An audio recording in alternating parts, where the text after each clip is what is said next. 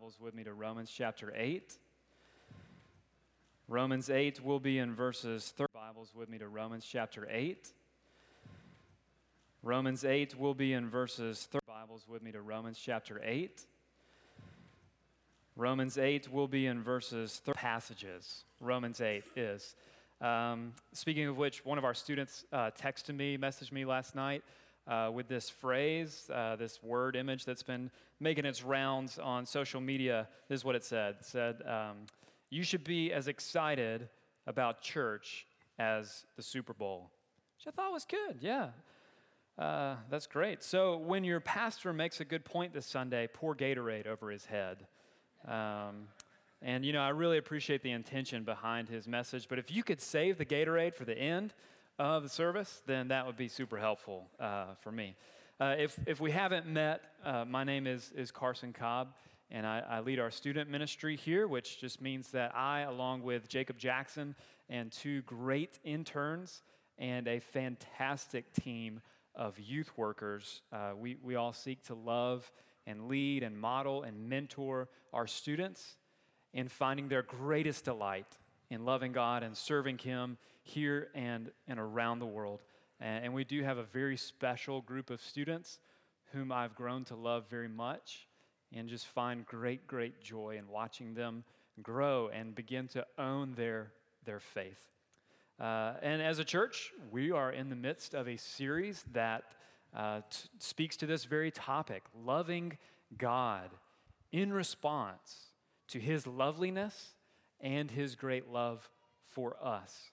Last week, we talked about what it means to love God sacrificially, or what it means for God to love us sacrificially. That's important to get those in the right order. For God to love us sacrificially. And then today, we're going to talk about what it means for God to love us unfailingly. So to begin, let's read Romans chapter 8.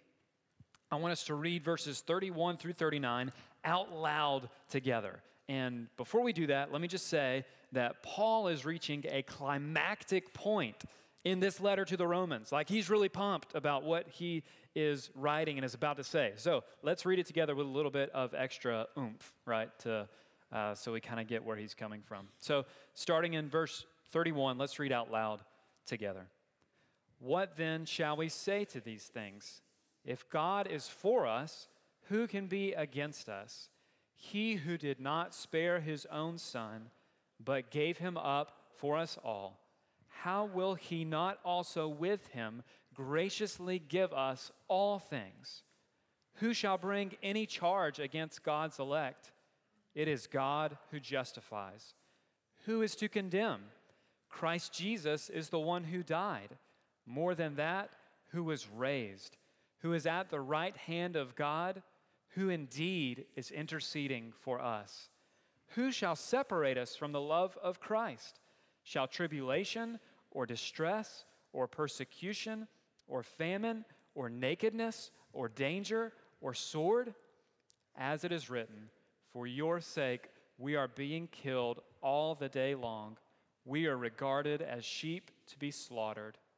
No, in all these things we are more than conquerors through Him who loved us. For I am sure that neither death nor life, nor angels, nor rulers, nor things present, nor things to come, nor powers, nor height, nor depth, nor anything else in all creation will be able to separate us from the love of God in Christ Jesus our Lord. This is God's word. Let's pray together. Lord, we do ask that you would open each of our eyes to see the strength of your love.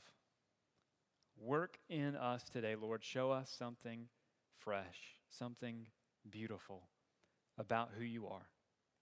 Satisfy us this morning with your unfailing love, that we would rejoice and be glad all our days. Amen. So when I was a kid, I experienced a little bit of what the American Psychological Association would now describe as separation anxiety. This is how they would define it according to the DSM-5. They say separation anxiety is inappropriate and excessive fear or anxiety concerning separation from those to whom the individual is attached, as evidenced by, and then they go on to give a list of criteria by which you might diagnose this condition in men or women or children. Now, I'm not sure that mine was ever severe enough that it would have required clinical diagnosis, but I do remember as a kid going to church. I don't know why church was always the worst. I don't know why. But I remember my sister and I going off to our class after the service. I don't think there was any child check-in back then. They just kind of sent you, good luck, hope you make it, kid. And there was this point where I would go up the stairs to get to my class, and my sister would go down this hallway to get to her class. And I remember regularly going up those stairs, getting about halfway up, and then kindergarten logic kicking into my brain and thinking, my parents might forget one of us. They probably won't forget both of us. So if I go to class with her, that cuts my chances of being forgotten in half. So I'm going to go with her. And I would regularly leave, go down, and she was super nice and would let me come to her class. But even after that, man, if my parents were not there to pick us up within like a couple of minutes of it being over, I just felt like this lump in my throat begin to rise. My eyes would start to get a little watery, and my heart would start to race. And then all these questions, come to my mind, like, what if my parents don't come back for us? What if they forget about us? What if they can't get to us, or I can't get back to them?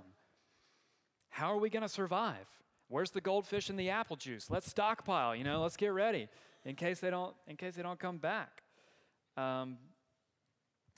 But in those moments, I should have been asking myself better questions, more realistic questions, more helpful questions. Questions like, have my parents ever failed to come get me at some point? No, they've always come back for me. Do they tell me that they love me? Yes, they do. Do they give me a home to live in? Yes. Do they feed me? Yes. Those questions. Doesn't it make sense that they're going to come back for me? Yeah, I guess it does. And so over time, I had to learn to ask myself better questions. Questions that would persuade my anxious heart of my parents' love and concern for me. And I wonder if you have ever experienced anything like that. Maybe not as a kid, but what about as God's child? Do you ever find yourself anxiously wondering whether God's love may fail you? What kinds of circumstances cause you to ask these questions? Questions like, will God still love me if I have really messed up? Can God love me in spite of that sin? Or, what if this suffering that I'm going through, what if it means that God's given up on me? What if it means He no longer loves me? What if it means He's punishing me? Why am I going through this? But Romans 8 today is speaking to you and to me, and did you notice when we read it that most of it is phrased in questions? Right? Better questions, the right questions, the kinds of questions that will help dispel our doubts about God's unfailing love. So let's unfold this passage together, asking ourselves these better questions, starting in verse 31. What then shall we say to these things? If God is for us, who can be against us? Question one, better question one. What then shall we say to these things? Now, hopefully the question arises in your mind, what things are you talking about? What are these things that Paul, the author, is referring to? As I mentioned before we read the letter together, that Paul is reaching a climactic point in his letter to the church at Rome. And so this section is in response to everything else he has already said.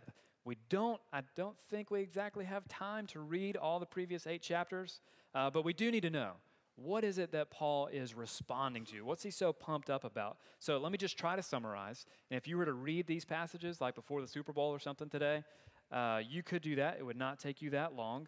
But we start in chapter 1, where Paul telling us that God, in his perfect holiness and justice, has every right to punish every single one of us for our wickedness and selfishness. That's like chapters 1 to 2. And then chapters 3 to 4, he begins to tell us that this way to be made right with God is not through our earning God's forgiveness, but through faith in his Son, Jesus Christ. And then in chapters 5 through 8, Paul begins to just dump icing on the cake for Christians. So he begins to say things like, not only did Christ die for us, but he sets us free from the sin and selfishness that plague us. Not only does he set us free from sin, he sets us free from trying to keep the burden of the law in order to earn God's favor.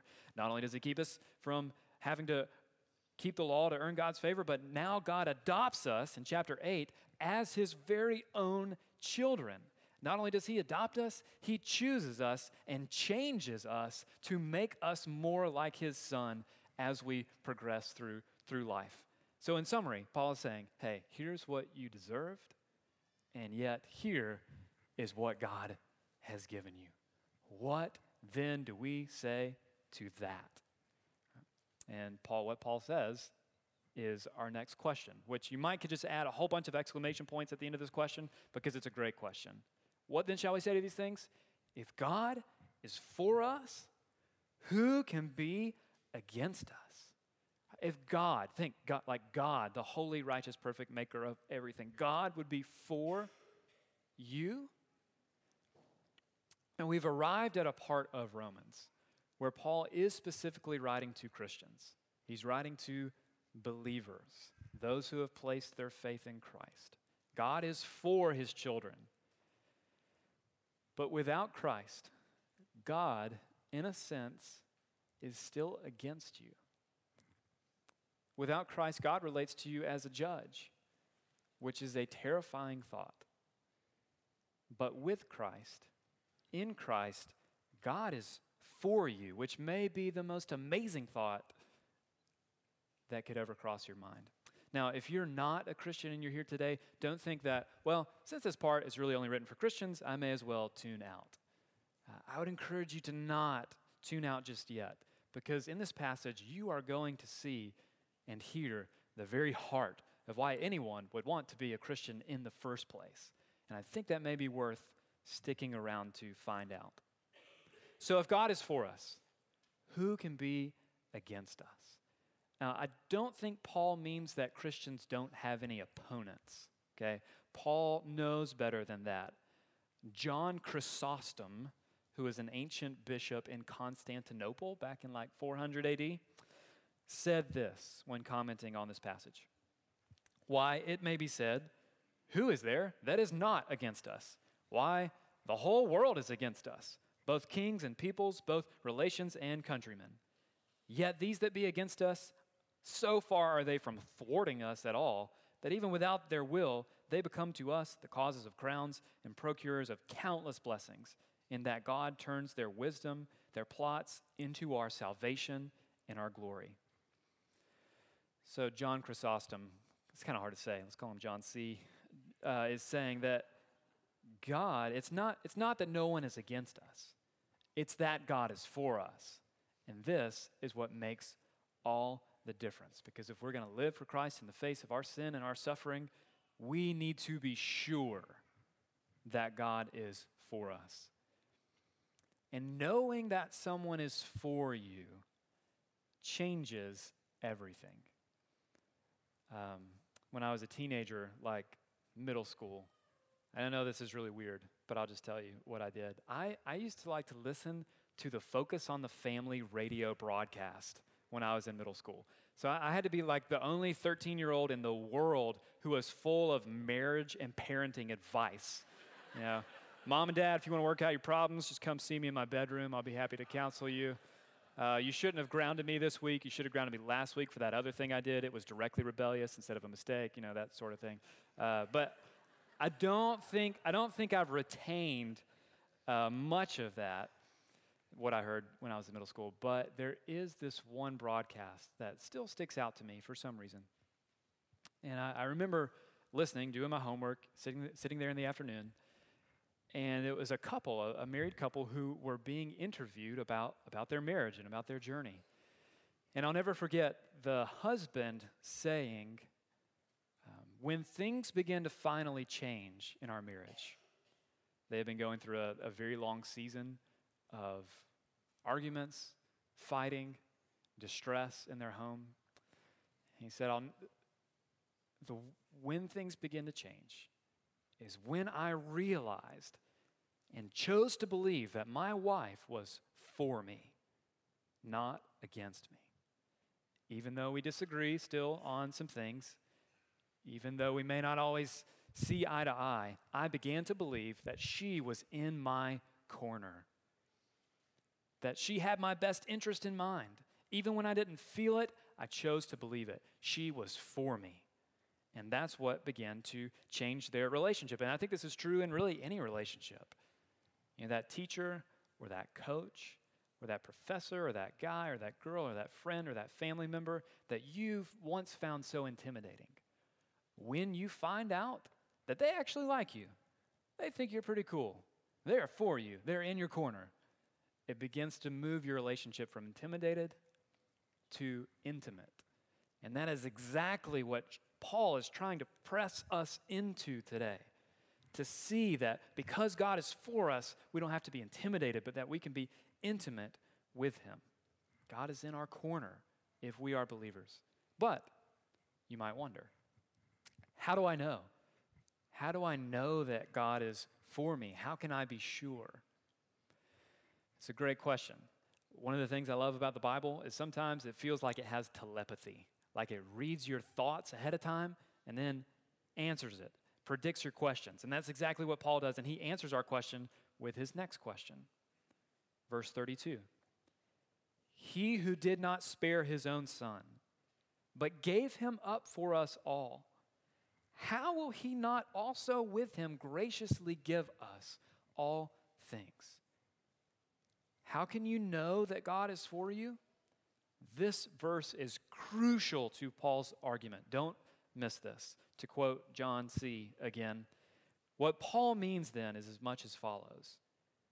If God gave his own son, and not merely gave him, but gave him unto death, why doubt any more about the rest, since thou hast the master?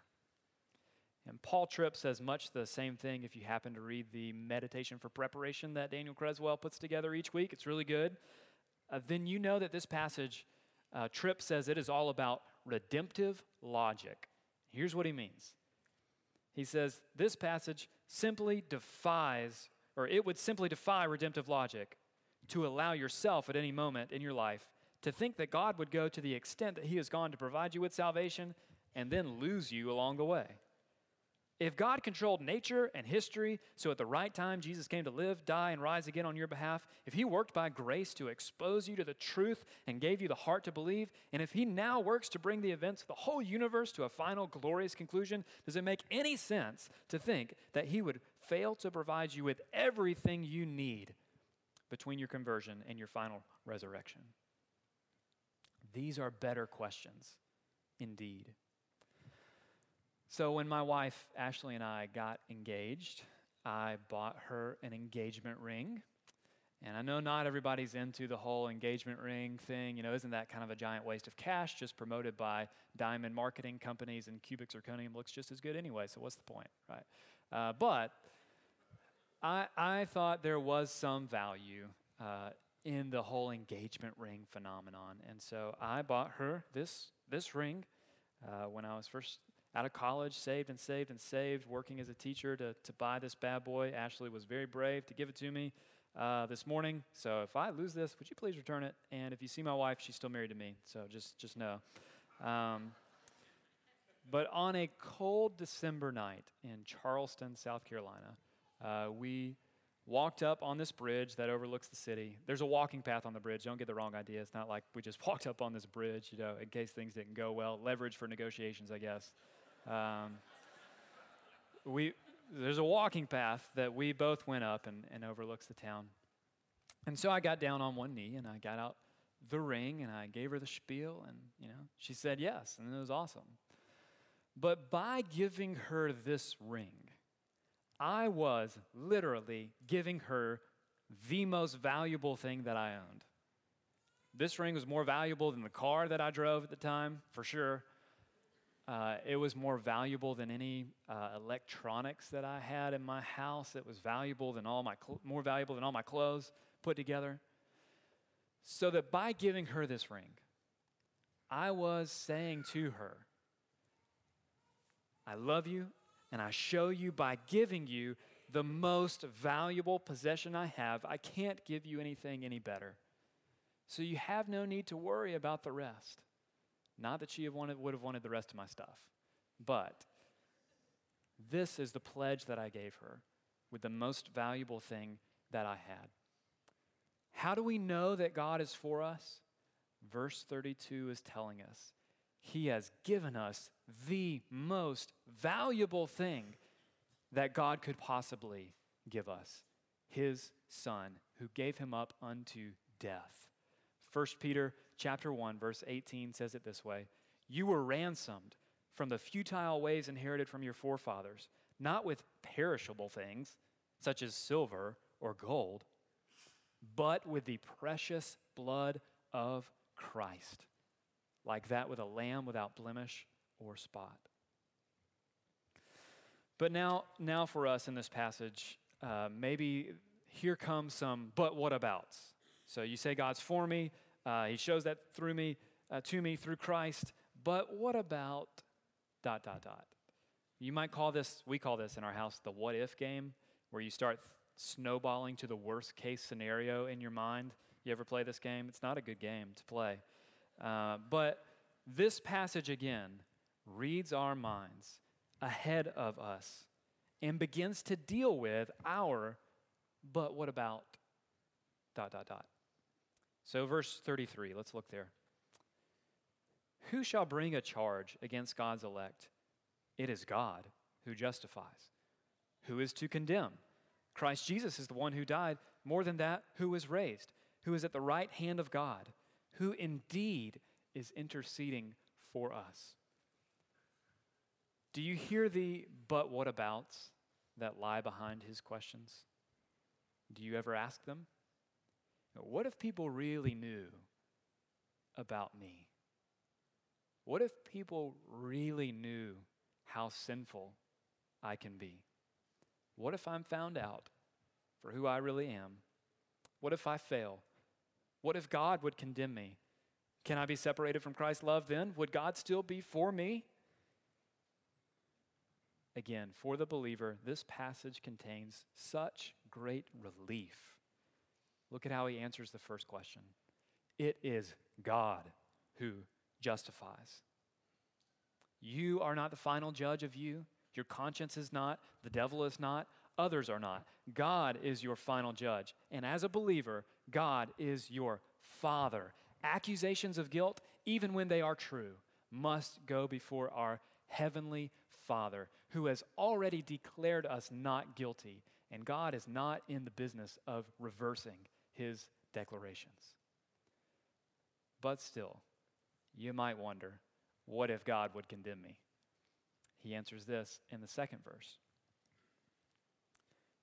Christ Jesus is the one who died, or the second question rather. Christ Jesus is the one who died. More than that, who was raised, who is at the right hand of God, who indeed is interceding for us. So Paul's answer to every question about whether we have God's love or favor as believers is always the same. Spoiler alert. He always says, Jesus. How do we know that God is for us? Jesus. How do we know that God won't condemn us? Jesus. I mean, just look at the argument that he's building here in verse 34. This is who you have standing before God on your behalf. Christ Jesus, the one who died for you, who was raised for you, who is in the greatest position of power in the universe and indeed is interceding for us. All right. So this illustration I'm going to use may seem a little bit weird at first, but just hang with me for a little while. One of the guys who works with our youth recently bought this card game. And it's a pretty interesting game. It's a game of nerdy, creative arguments, which is great and a lot of fun. We had some high school and college guys over to our apartment a few weeks back to play. And basically what you do is, amongst this group of people who are playing, two people get some cards. You get a character card and then two attribute cards that are always pretty random and funny. So I think we have an example. So one player might get a character card that says, hipster, armed with a lightsaber, okay, who is also afraid of their own shadow. That doesn't help you out too much. And then the other character might get a reggae band that can teleport. That also has no depth perception. Okay. And the point of the game is for these two players to argue against each other as to whose character would beat up the other character in a fight. This is a real game, yes. And all the other players, they sit there and listen to your arguments, and at the end of the arguing time, they all vote for who has made the better argument. Okay. Silly.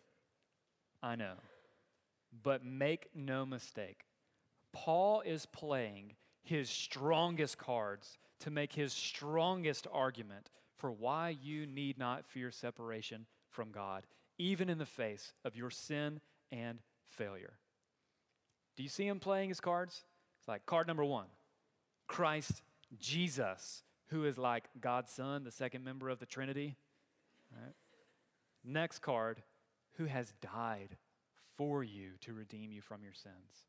Next card, who has risen on your behalf, showing us that God has accepted his sacrifice on our behalf, that our sin no longer condemns us. Next card, who stands in the presence of God Almighty in the supreme position of power and authority in the universe. Next card, who indeed is interceding for us. Paul is convincing us as strongly as he can that God is for us. So John Stott says it well when he says, we can therefore confidently challenge the universe with all its inhabitants, both human and demonic. Who is he that condemns? There will never be any answer. And this is what the hymn writer Charity Smith had in mind when she wrote her old hymn, which was originally titled The Advocate, and we sing it under a different title. Before the throne of God above, I have a strong and perfect plea, a great high priest whose name is love, who ever lives and pleads for me. When Satan tempts me to despair and tells me of the guilt within, upward I look and I see him there, who made an end of all my sin. So hear this. There is no need for us to remain in the shadows and shame of our sin, hiding from God or from one another. If you are struggling with a besetting sin that is eating your lunch, there is no reason to hide. Confess. Confess to your Father. Confess to your brothers and sisters and find help and mercy. Proverbs chapter 29, verse 13 reminds us that whoever conceals his transgressions will not prosper, but he who confesses and forsakes them will obtain mercy. For those who truly belong to Jesus, even our sin cannot separate us from his unfailing love. So confess them, forsake them, and find that God is for you. But perhaps it's not your sin that causes you to question your Father's love. Maybe it's your suffering. And indeed, this foe can seem all the more deadly, for when we suffer innocently, we cannot help but wonder, why? What have I done to deserve this? God, I thought you loved me.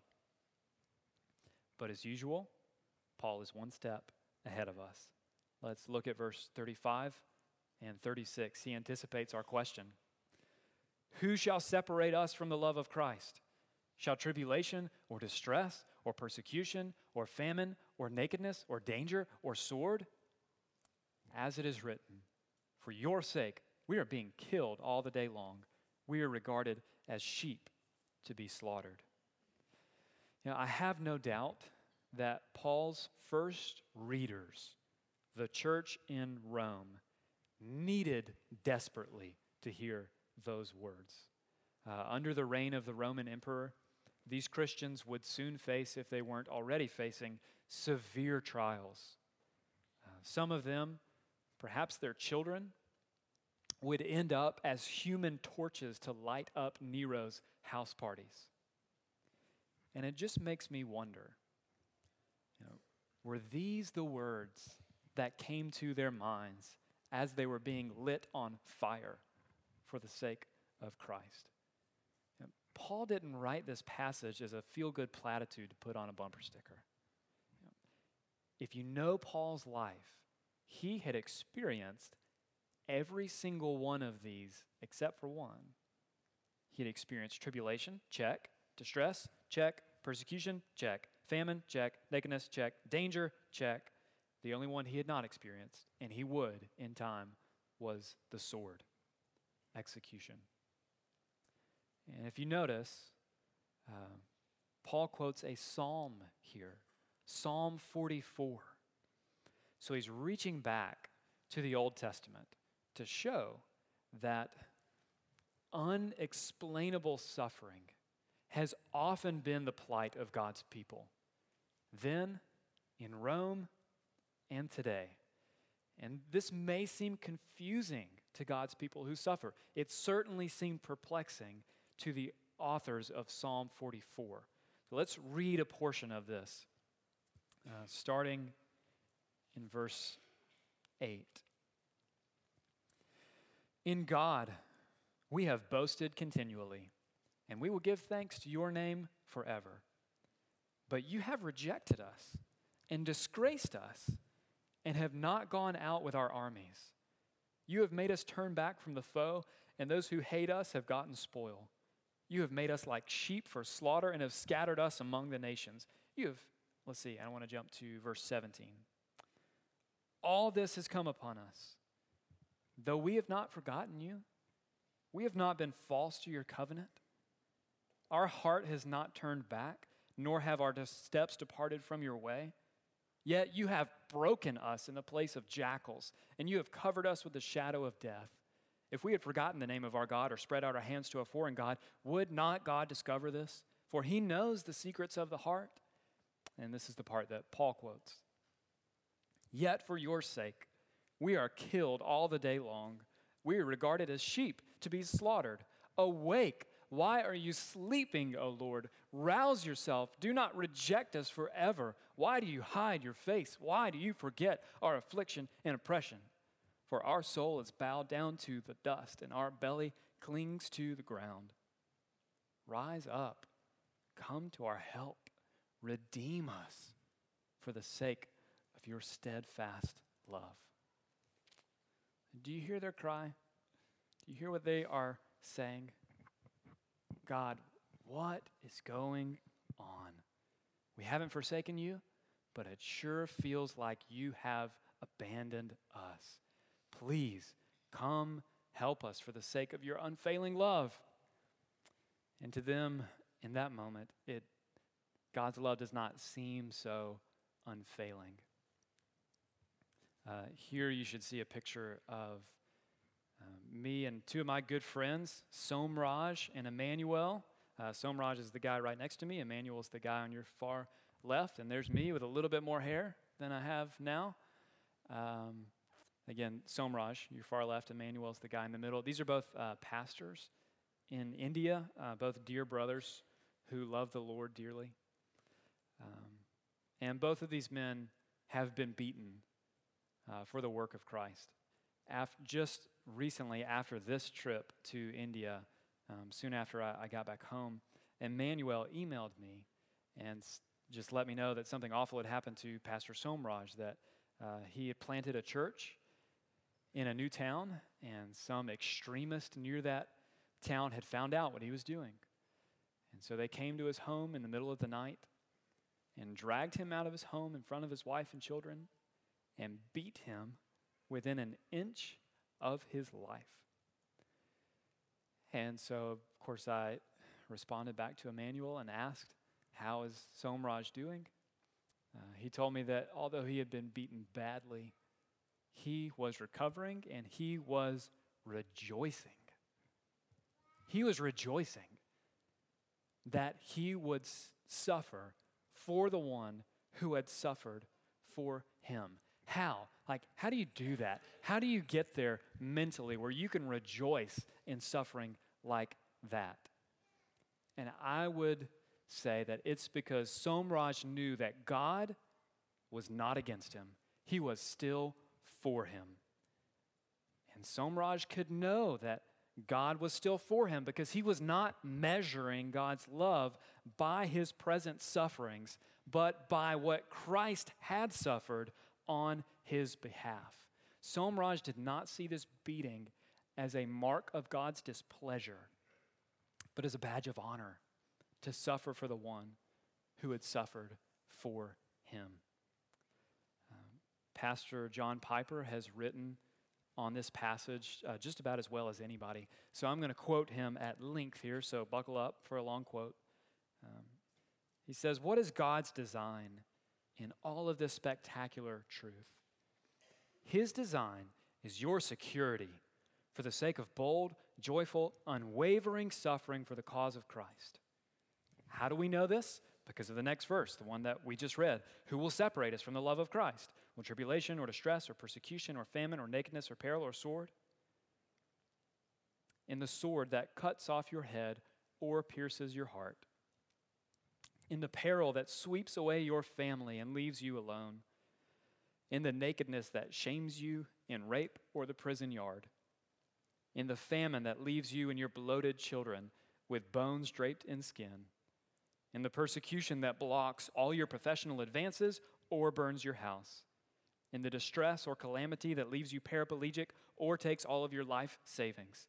In the tribulation that wrings your soul till you wonder if every drop of faith will be squeezed out of it.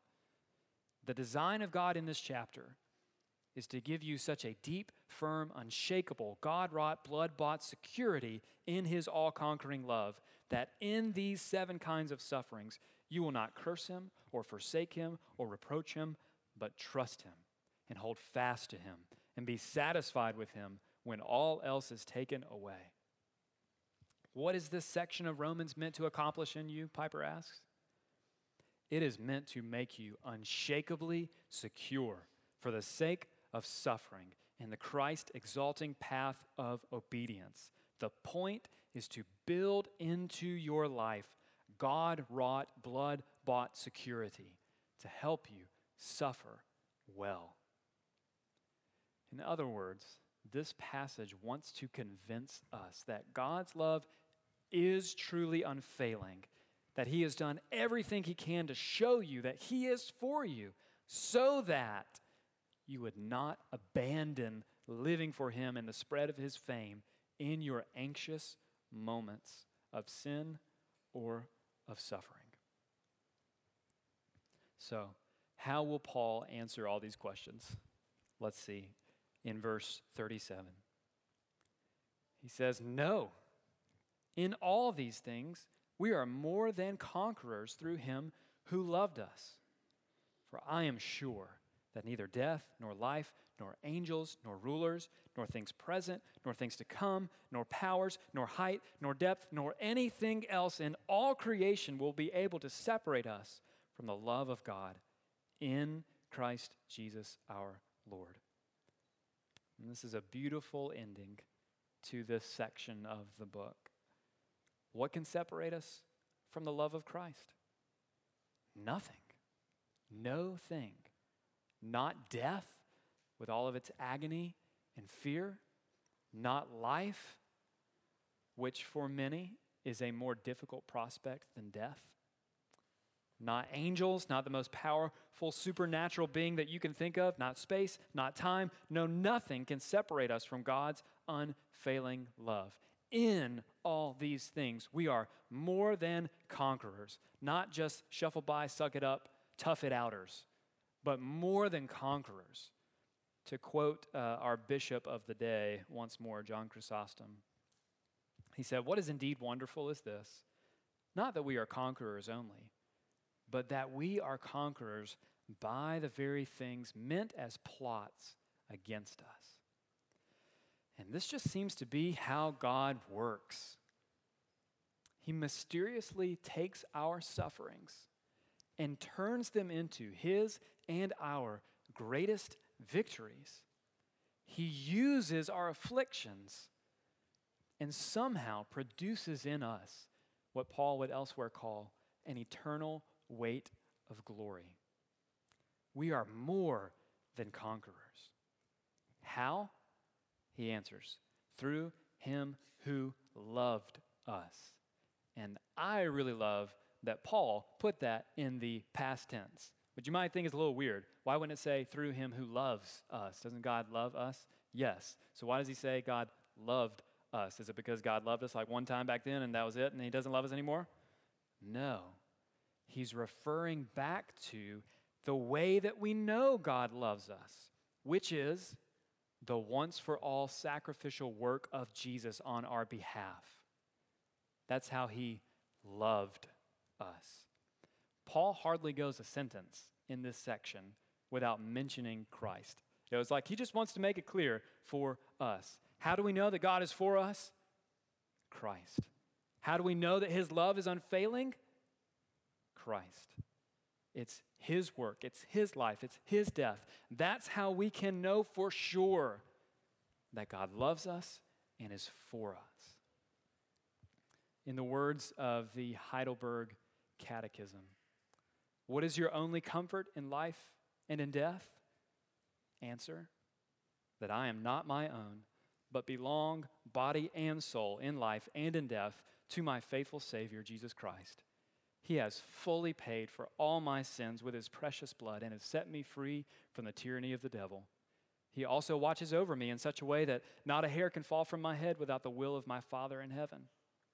In fact, all things must work together for my salvation because I belong to him. Christ, by his Holy Spirit, assures me of eternal life and makes me wholeheartedly willing and ready from now on to live for him. Think about this. Without Christ and his work, how can you know that God is for you? How can you be sure? I don't think you can.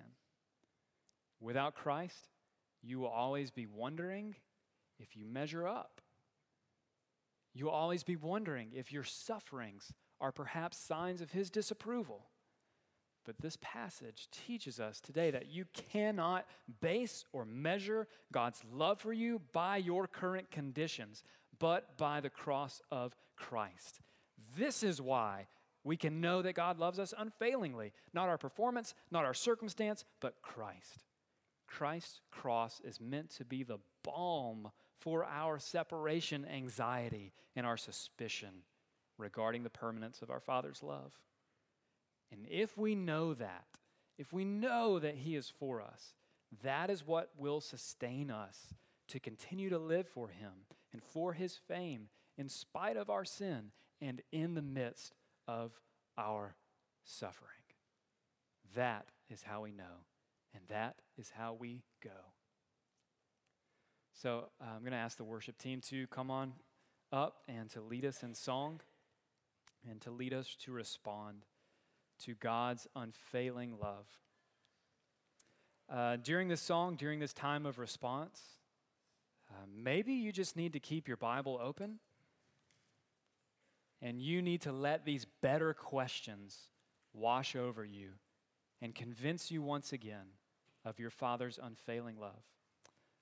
Perhaps you would like to come down and pray and simply give thanks to God for his love. Perhaps you want to come pray or ask one of our pastors or elders for prayer because your sin or your suffering has dimmed your view of God's great love for you. And you need to see it again. Perhaps there's someone very close to you that you would like to pray for. Maybe you need to pray a Romans 8:31 through 39 prayer for them. Or maybe today you have never embraced the great, great love that God offers us through his Son. now or after the service would be a great time to talk with one of our pastors or elders. I'll be down front to talk with anyone or pray with anyone who would like that. So let's pray, let's sing, let's read, let's ask ourselves these better questions. Let's worship the God who loves us unfailingly. Let's pray. Father, we pray that you would use your word now to calm our anxious hearts. Convince us by your Spirit that your love really is unfailing. Lord, sink these better questions down into us deeply, that we would know that your love for us is not based on our performance or on our pain, but on what has already been accomplished at the cross. Lord, and as we're convinced of that, help us make us serve you and even to suffer with security, knowing that you have given us your best, and so we can know that you will not leave us and you will not fail us. We pray this through Christ. Amen. Let's stand together and sing and pray as God leads you.